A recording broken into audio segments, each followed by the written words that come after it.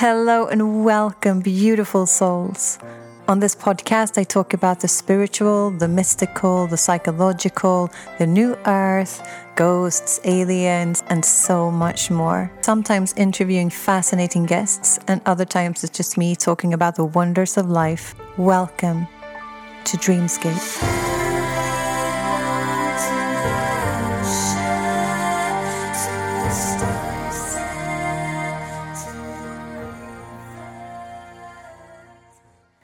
Hello, beautiful soul, and welcome to yet another episode of Dreamscape. In today's episode, I'm going to talk a little bit about how we see the world, how we react to the world, and why we react to the world, what that means within us. I find it more and more, the more I dive into spirituality, I learn more and more that it's like because we're all connected, and everything I see on the outside basically is mirrored in me. Like, so the way I feel, like how you react to the world is a reflection of your inner state of being. The way you react to something that you see in life is very much a reflection of how you feel inside you and where you need healing. So for instance, if you see a person reacting a certain way to you, or being a certain way to you, and I'm not really talking so much about self-defense because that is a different story. You have to defend yourself, you have to put boundaries, but saying that, it should more be like when animals sort of, you see animals, they get into fight and then they walk from this fight, whatever that was about, probably survival, obviously, or, you're taking my food or you're threatening my young or whatever. But once they're done, they shake it off and then they walk their merry way and they don't even hold on to it. They've forgotten or just dropped the issue. Whereas us humans have a tendency to carry on, like with the thought process. The ego will take that thought process, that thought, and be like, can't believe that person did that to me, and they'll go over it in detail and they'll be like, planning their revenge sometimes, which isn't particularly healthy. And the person that gets hurt in this process is you. The person that's holding on to the anger or the guilt or any type of negative emotion, which is a very low vibrational state of being. And it's okay to be that. You still need to maybe feel through it and ask yourself why. But if you were to look at the world as if every person in it, everything is from the source, is from the God, and look at them as if every single one of them was your child, then you would start realizing and seeing things in a different way. And you wouldn't be maybe quite as offended because, like anyone out there that has kids will know that our kids, sometimes they'll be like, I hate you, or you're so mean, or, and it doesn't mean that we get pissed at our kids and we plan revenge against them. We understand that they're going through something and their emotions are taking over how they're reacting to us, how they're communicating. And, 5 minutes pass, half an hour, whatever, and it'll be fine. And we love them so much anyway. And again, we will say stuff that we don't mean at times as well. And it doesn't mean that there's any less love. It just means that we're a bit lost in our emotions. And here's the thing. We don't need people or things really to make us happy. Now, I'm not saying that I am a master at this. I'm not. I am human and I go through things all the time. But the more I've realized this, the more I get over things quicker. I can be happy more, I find my inner happiness or inner peace way quicker through this way of thinking that I'm going to share with you right now. So if you realize that everything comes from within. So when you look at it, like same two people can be looking at the exact same thing or having the exact same experience. And one sees it negatively and the other sees it positively. Obviously, the one having the more positive, like thinking positively, will feel better. Obviously, it's always up to the individual how they will feel in a situation. And obviously, there are times that are really, really, really tough and really, really hard. And we do go through them, and we do go through the emotions, and that is okay. There's no shame in that. But we can, if we know how to think about this, get over it quicker, like drop it, realize that it's not actually personal. Nothing actually that ever happens is actually that personal.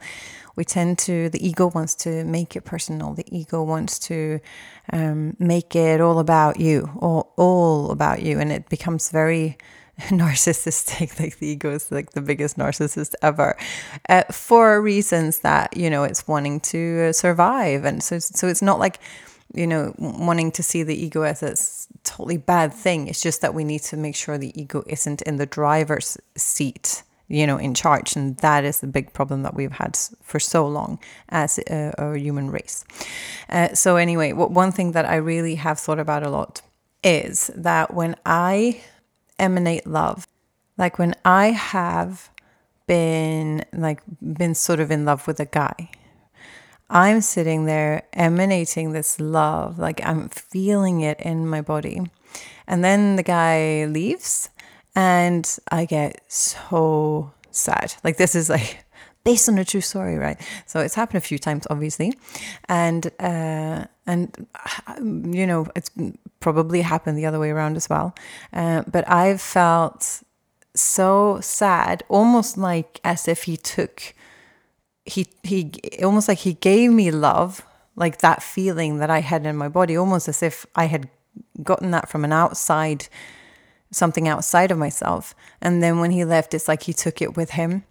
But this is a false belief. Like this isn't even true, because the love always came from me. That feeling that I had towards this person, that always came from me. That was me. And when he left, it wasn't like I was using him as an excuse to love. And we can do this with the whole everything we see in a day, we can use as an excuse to love, right? So, and this is what really, really gets our vibrations high. And this really is a very good and fun way of just being happier. And obviously, again, we need to go through the downs of heartbreak. Is like one of the, like I say heartbreaks because it's so damn hard. It's like heartbreak is like I'd rather like break my leg or something because it hurts so bad. But it's a false hurt because it's like he never took it away from me. Nothing ever gets taken from you. You are always that light, always. And the only reason you don't feel it sometimes is because you're looking at the opposite direction. I know I've spoken about this before, but it really is you forgetting who you are. That's it. It's almost like that you're the sun, right? And you're looking further away. And you're looking further away where it's dark, and you're like, oh no, I'm so dark and I'm so sad and there's no light. And it's basically that absurd that we would feel, because we are like the sun. We are so filled with light and love that we don't even know. Like Jesus, dude, he was good. Like he got this. He understood it completely, and he emanated it, and he wanted the rest of us to catch on and realize that we too are the sons of God, right? We're the sons of source. We are all connected. We're all brothers and sisters, and we have the love in us. We have the creativity in us, and it's only fear that ever gets in the way of anything, really. So it's always about finding, or choosing fear or love over fear. But like, ask yourself always when you get triggered, every time you get triggered, ask yourself, like, who is saying that? Is it love? Like, would love actually say that? Would the innermost loving being, loving source, would you say that? No, like, you wouldn't say that. So, or is it the ego? We need to start realizing that it's not about the other person always. It's like a lot of people say they have to change for me to be happy. Things need to change for me to be happy. And this is something that we need to step away from, because it's faulty and we don't grow from this. If you're stuck in that belief, then you're always going to have that belief. It's always going to be somebody else's fault. It's always going to be the situation's fault. It's always going to be something like that, rather than being and seeing your abundance. And when you start counting your blessings, literally, and seeing your abundance and seeing what you have, then that will grow, because then you're focusing on the abundance. Whatever you focus on expands and becomes this conscious thing around you, because you are it. You are what you perceive. You are what you are. This is why you're the creator. And this is why they say, like, whatever you focus on expands, or like law of attraction. This is why. And so when you look at the world and you just see misery and you just focus on that and it's everybody else's fault, then you're kind of stuck. You're walking in mud, And yes, this can be hard to, because I know what some of you might be thinking that, oh, what about these horrible things that happen, like war and, child abuse and all of that. And I agree with you. It's really, I can't even fathom how hard and horrible situations some people live in. It is unbelievably horrible. But a lot of these people have come out the other side, and then they choose whether to become the victim or seeing this situation as something that happened to them. It doesn't define who they are. Then and they are the people that write books and grow from it and become this other person. You always have two ways to pick. If you want to be, do you want to be a victim? Fine. And here's the thing: it's not good to be like the supporter of somebody else being a victim either. That's not good either. Like there's one thing being empathetic and listening to a person, being there for them through something hard. Absolutely, 100,000%.